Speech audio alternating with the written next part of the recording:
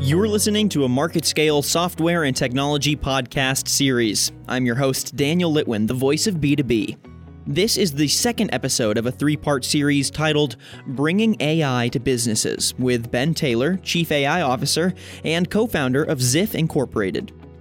All right, good morning, Ben. Welcome back to the podcast. I'm excited to dig into episode 2 of your series. How are you doing this morning? Good. How are you doing, Daniel? Great. You informed me recently that you get up at like 3 in the morning every morning, and that just really threw me for a loop. How is that typically? Do you like getting up at the crack of dawn and enjoying the darkness a bit? I really do, because no one's jealous of 3 a.m. So That's true. Yeah, so it's a good time to get work done.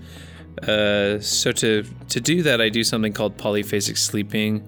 My old boss at HireVue introduced me to it, and if you're crunched for time, if you need extra time to get work done, I really enjoy doing that. So it just requires that I get 2 naps during the day to pull that off. Yeah, I mean, it's just, when I pitched, let's do this podcast a little earlier. Let's do it at 8 a.m. Central Time. I was like, I hope that's not too early. And you said, and that's fine. I'm up by 3 every morning. So then I felt like I was the one who was coming in late here. So I don't know. Love it. So let's do a quick recap of the last episode that you were on. So obviously, we're doing a series here called Bringing AI to Businesses. And in each episode, for our audience, we are exploring a different aspect of bringing AI to your businesses, whether that is convincing business owners of the viability of it, exploring some of the ethics behind it, digging through some of the toy applications and looking more at what are useful applications of AI for your business. So, Ben, if you want to give our audiences kind of a short run-through of what we already touched on in the first episode before we dive into our new topic today. Sure. So one of the things that we're seeing with AI is there's a lot of confusion, and there's a lot of material to learn. And so companies and teams that venture down this road, first, they don't really know which path to use, what technology to start with, and it's a learning experience. And we do see kind of a gap between the business users and the business use cases and the academic side, where I think we're kind of the opinion now that a lot of the AI problems you see out there,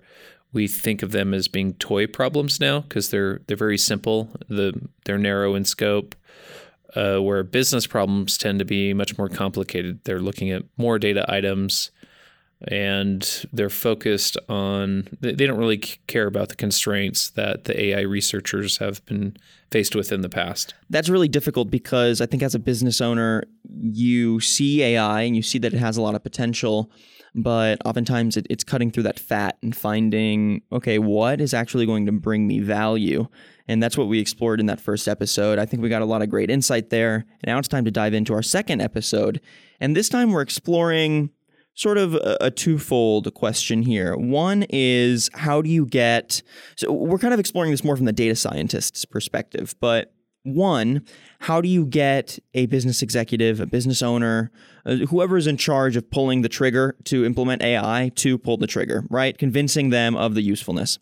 Then, once the trigger has been pulled, how do you actually get value out of it? How do you deliver on an AI project? So it's sort of a twofold question here, and I think there's some really exciting stuff we're going to dig into here because, to a degree, some of the best ways to convince business owners of the potential of AI is to show them something that has nothing to do with their business and really has no practical application at all, but just shows the power of the AI. So kind of hitting back on the last episode, there's a lot of skepticism, which I don't blame people for that. It's completely justified.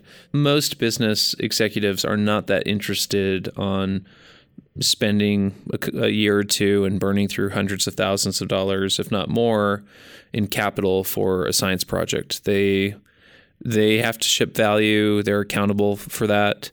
And so one of the things I've told people that are discouraged because they're having a hard time getting buy-in is there's certain knobs you can play with that will increase the likelihood of getting buy-in on an AI project. So one of them is time.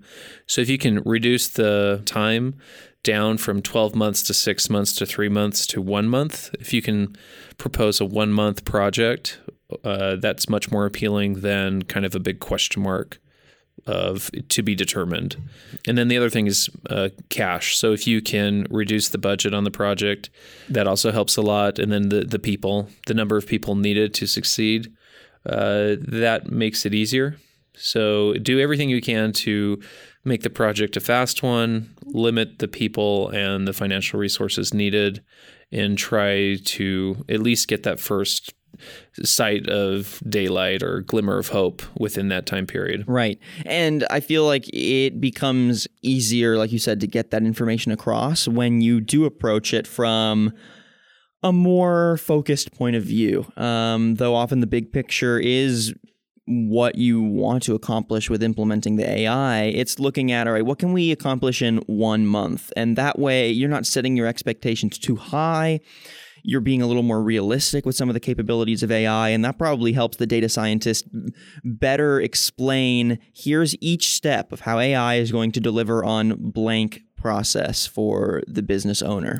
Yeah, and I think the other thing I just thought of with the time constraint, it helps to prevent you from, we always recommend that someone would crawl, walk, and run.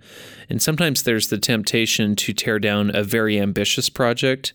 But if you have that time constraint, you need to do something quickly within a month, that'll kind of protect you from these big, grandiose projects that end up failing. It's much better for you to get a quick win, do something simple, and kind of level up. Because the jab and the rib to bring up is a very simple method, like a Bayesian method on some important business indicator, is incredibly valuable because today you get zero automation, you get zero insight from that particular step. And so that's kind of a reminder to the data scientists that just do something very simple. You don't need to impress the data science community. You need to get a win. We see that sometimes because these data scientists, they're very smart. Some of them, they come from backgrounds they'll have a PhD in physics or something. They don't like doing some of these things that you would think are simple and easy. They want to do something a little bit more challenging for them. That's a good problem to have, I think, to a degree, right? That's just this natural sense of wanting to challenge yourself. And at the end of the day, challenging yourself typically would deliver, I think, a more comprehensive final product. But when you're dealing with bringing AI to a business and you're looking at, okay, we're not doing this to show the power of AI necessarily. We're doing this to meet a need. We're using this to meet a requirement and deliver on a client, on a product, right? There's not really a lot of room to experiment or just to use it as a platform of, oh, you know what, now that I'm here, let me mess around and tinker with some things and really spend time challenging myself on this product. If you can make that happen, great as a data scientist. Like, that's fantastic. But at the same time, you don't want to waste anyone's time. You don't want to mislead whoever you're working for. And you don't just want them to get upset that, okay, why isn't this product delivered? And your answer is, oh, well, I was doing... I was trying out this really new method for whatever, and it ends up putting the project back. Yeah, and I don't mean to throw the academics under the bus, but the temptation is there that, oh, you were paying for my tuition to learn something else that's not useful for the business. The other thing to think about too is there's a real possibility that the project that is chosen is incorrect. It's not the right project to be working on. I think a lot of companies make mistakes there.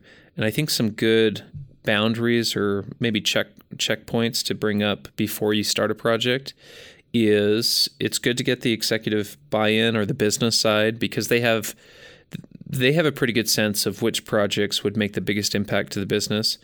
And you'll know you picked a good project if that project is successful, there should be urgency to consume it. So imagine an AI project and you finish it and the business side is kind of a shoulder shrug that, oh, this is interesting. I'm glad you did it. We'll just put this on the shelf for a year or two. You picked the wrong project. But if you pick a good project, then when they see the results, the urgency is what can we do to get this into production before the board meeting or, before next month. Those are the AI projects you want to have. So that kind of brings me to my next point, which is looking at some of these big projects, ones that don't really have anything to do with AI for a business, and how data scientists might use those to help convince executives to pull the trigger on implementing AI. And the main one I want to talk about is AlphaGo and AlphaGo Zero, which I was looking into, and it's pretty amazing. You have this AI program that learns how to play the classic game of Go, the Chinese game, and AlphaGo, the original, would learn from humans, right? And it was given historical data from some of the masters of the game of, all right, this is what they did, this is how they pulled off their strategy, and then the AI obviously, surpassed that. Then it was introduced to the idea of AlphaGo Zero, and this new iteration of AlphaGo Zero demonstrated that an AI can learn and surpass basically anything a human has been able to do without even using humans as the starting point, right? It learned from scratch. So it was just playing itself the entire time, and within 40 days, it had already completely destroyed any record of any human player of Go and any other AI player of Go. So it just became the super champion, it's pretty crazy how much technology can improve from one iteration to the next of a project. So I think this project really exemplifies something that a data scientist might be able to show to an executive to maybe better comprehend the timeline of creating an AI project, the astounding capabilities of an AI project. Kind of walk me through a little bit how a data scientist might use something like this to help an executive pull the trigger on something new and fresh for AI in their company. Yeah, there's a lot. This is a great example. There's actually a lot going on here for us to pull on. So to just drop this example on an executive's lap isn't really going to do anything for the data scientist, but there are some certain things they can pull on. So one of them that I really like bringing up, the AlphaGo Zero had no human insight. There was no human features that humans had engineered or thought about to really assist with that AI to do as well as it did. And we're seeing this in business, where a lot of times in business, we respect these human features because we've spent 2 decades coming up with them, that a business executive they would think that the human features and insight into their business are superior to what an AI might provide. But the thing with humans and the way that we think, we have to bucket complex data sets. So think of, you've heard of Big Five personalities. If I'm doing some type of persona or hiring assessment, I might try to assess you for these 5 personalities. The reason there's 5 and not 5,000 is because humans were constrained. You can only do so much research, and it's really hard for you to have a continuous number of personalities. But for AI, that's possible. And we've seen the exact same thing with emotion and with you have the emotions on the face, and then also phonemes and parts of sound. Humans have discrete ways of understanding data where AI can come in like AlphaGo Zero and find new features that the humans would never be able to find and provide a lot of value for a business. There's one other thing too that's happening there. A business executive, you really need to give them a case study that is so close to home. It's essentially their case study. But the problem with that is if you're waiting around for that to happen, I would say you've waited a little too long, because if you have these great click-through rate case studies falling on your lap, that means most of your competitors already have that in production. And sure, every year the bar to get into AI keeps going down, but do you want to wait until it's all the way down to the ground floor, where you were the last one to adopt? And I think you'll see some businesses will, and they'll get into trouble because of that, because they'll be dealing with market disruption before they have to get AI into production. Right. I mean, do you really think that these sort of, I don't want to call them toy projects in a way to demean them, because, I mean, what AlphaGo Zero accomplished is really, really incredible. But at the same time, I think for a business executive, they may not see it as, okay, how is this going to apply to my business? But at the same time, it's this strange counterintuitive thing where, actually showing them AlphaGo Zero and the capabilities of what that AI did, you can at least demonstrate the the unlimited capabilities of what AI could bring to your company. So do you really see toy projects like that helping convince executives to pull the trigger? We have, which has been really surprising. I think a year ago I would have told you no, that would not be a useful conversation piece. But for us, for some of the marketing pieces we've done, they have no business application at all. So we did an ABC Bachelorette ranking using AI on a new season. We've had executives react to that because it seems like that should be impossible. How on earth could you look at a single face and then predict the season rank and predict the winner? And then the other one that people have reacted to, we are showing off some of these genetic GANs where what we do is we have target models where the AI has been pre-trained to recognize gender, race, age, emotion, attraction, all of these different things about a face. And we can now manufacture these faces to order. And we've had big reactions from that. We've also had reactions from robot apocalypse pieces, like from executives where you think that this has absolutely nothing to do with business.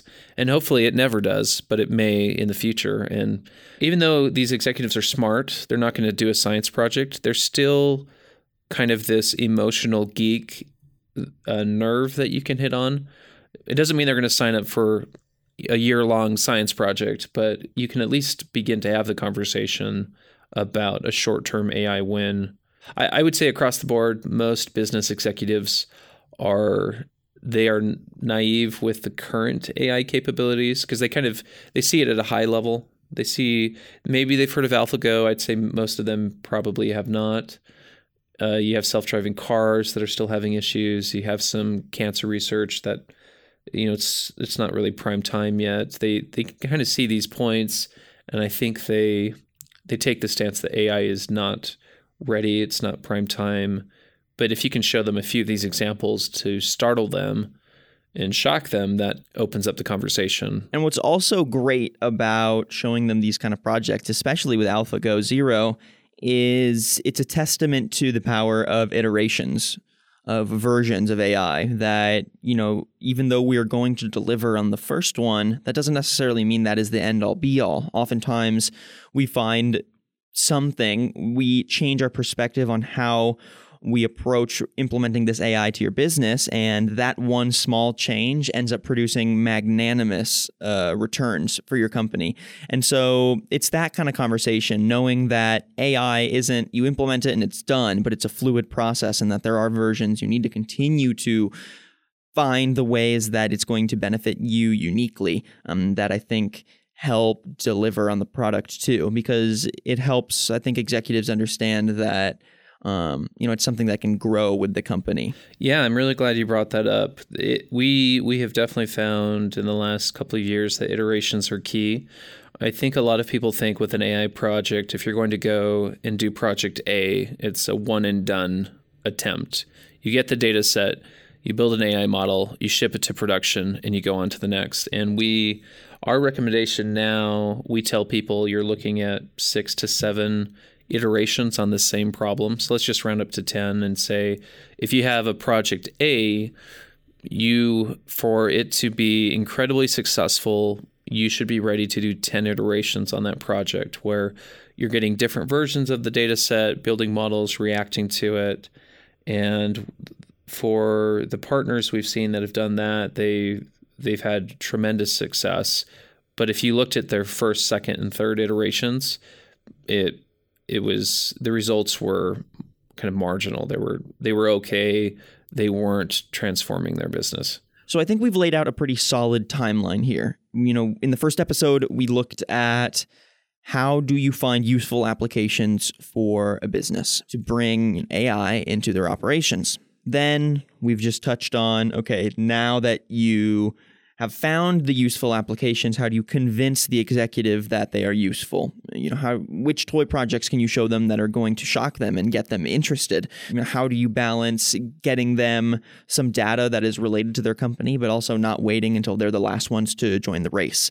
So now we're at a point in the timeline where the data scientist has convinced the executive that they need to pull the trigger. The trigger has been pulled, and now it's time to actually go forward with the project. So I think we reach a really important question here, which is how do you actually run an artificial intelligence project?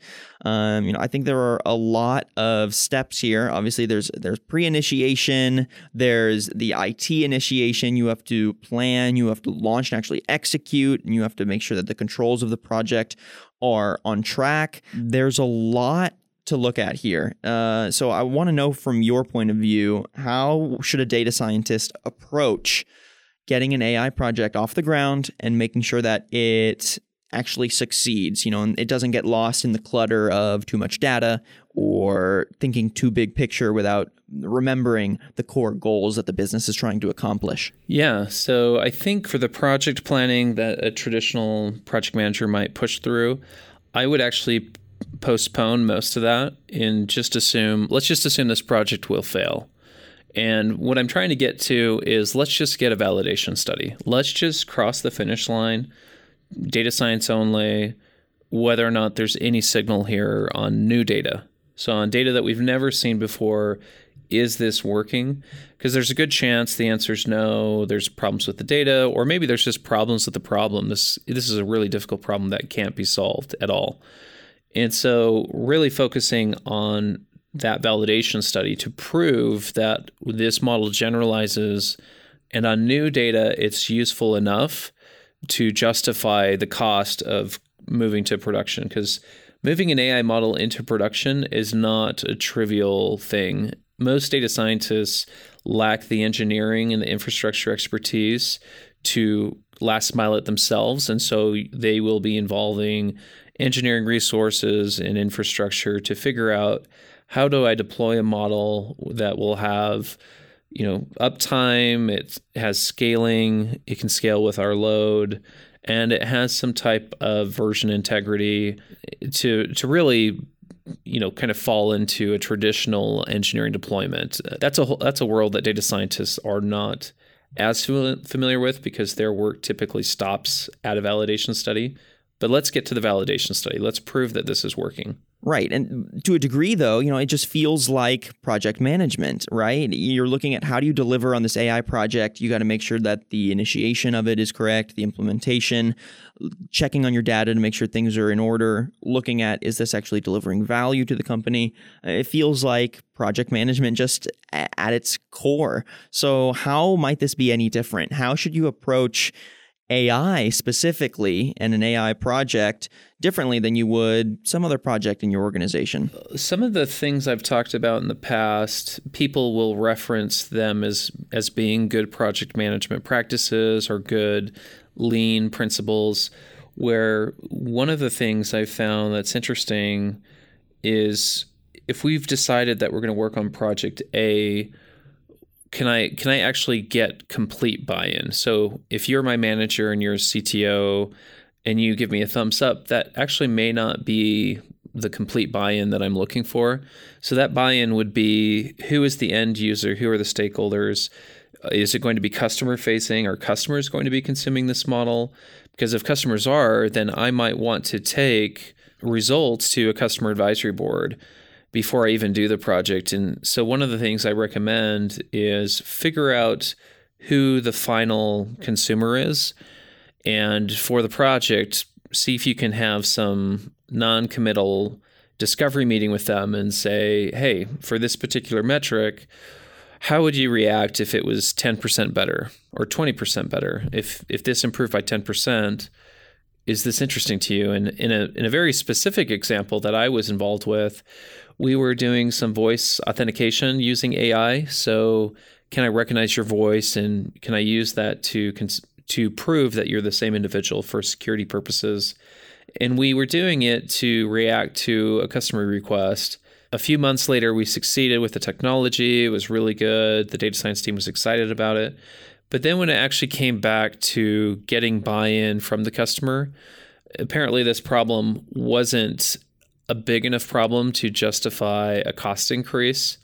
And taking this project all the way into production, it essentially shelved the project because, well, if the customer's not willing to pay more, the cost of getting this into production is significant enough that it's not going to go into production. And so the takeaway message for me was, well, we should have found that out the first week. What could we have done to find out that, yes, if this is successful, it's not worth, because a lot of times you can be, especially within the data science team or the analytical team within a company, you're talking in a vacuum. So you're getting really excited about some technology or about some potential capability, and you're forgetting that who's the consumer? It's this call center rep, or it's this floor technician, or it's this end consumer. You really need to have some quick cycles and iterations with them. And it's very strange for people to think about faking or making up data science or analytical results. But it kind of gets back to that MVP, like lean principles, lean startup. How do you get an MVP in front of them immediately and really sink that hook for buy-in before you commit resources? Right. Yeah, you don't want to reach the end of a project and realize this is going to actually cost you double if you want this to bring any value to your company. And they're like, okay, well, then I guess we're just not going to do it. And then what a complete waste of time. So it's all those little things, the pre-planning that I think goes into just any big creative production. It almost reminds me of just putting together a film shoot, right? The pre-production planning, the storyboarding, the mapping out of the narrative you want to tell is surprisingly very similar to what we're looking at here with AI. You want to deliver on the tangible narrative here. You want to accomplish the goal. What are the little steps that are going to get there?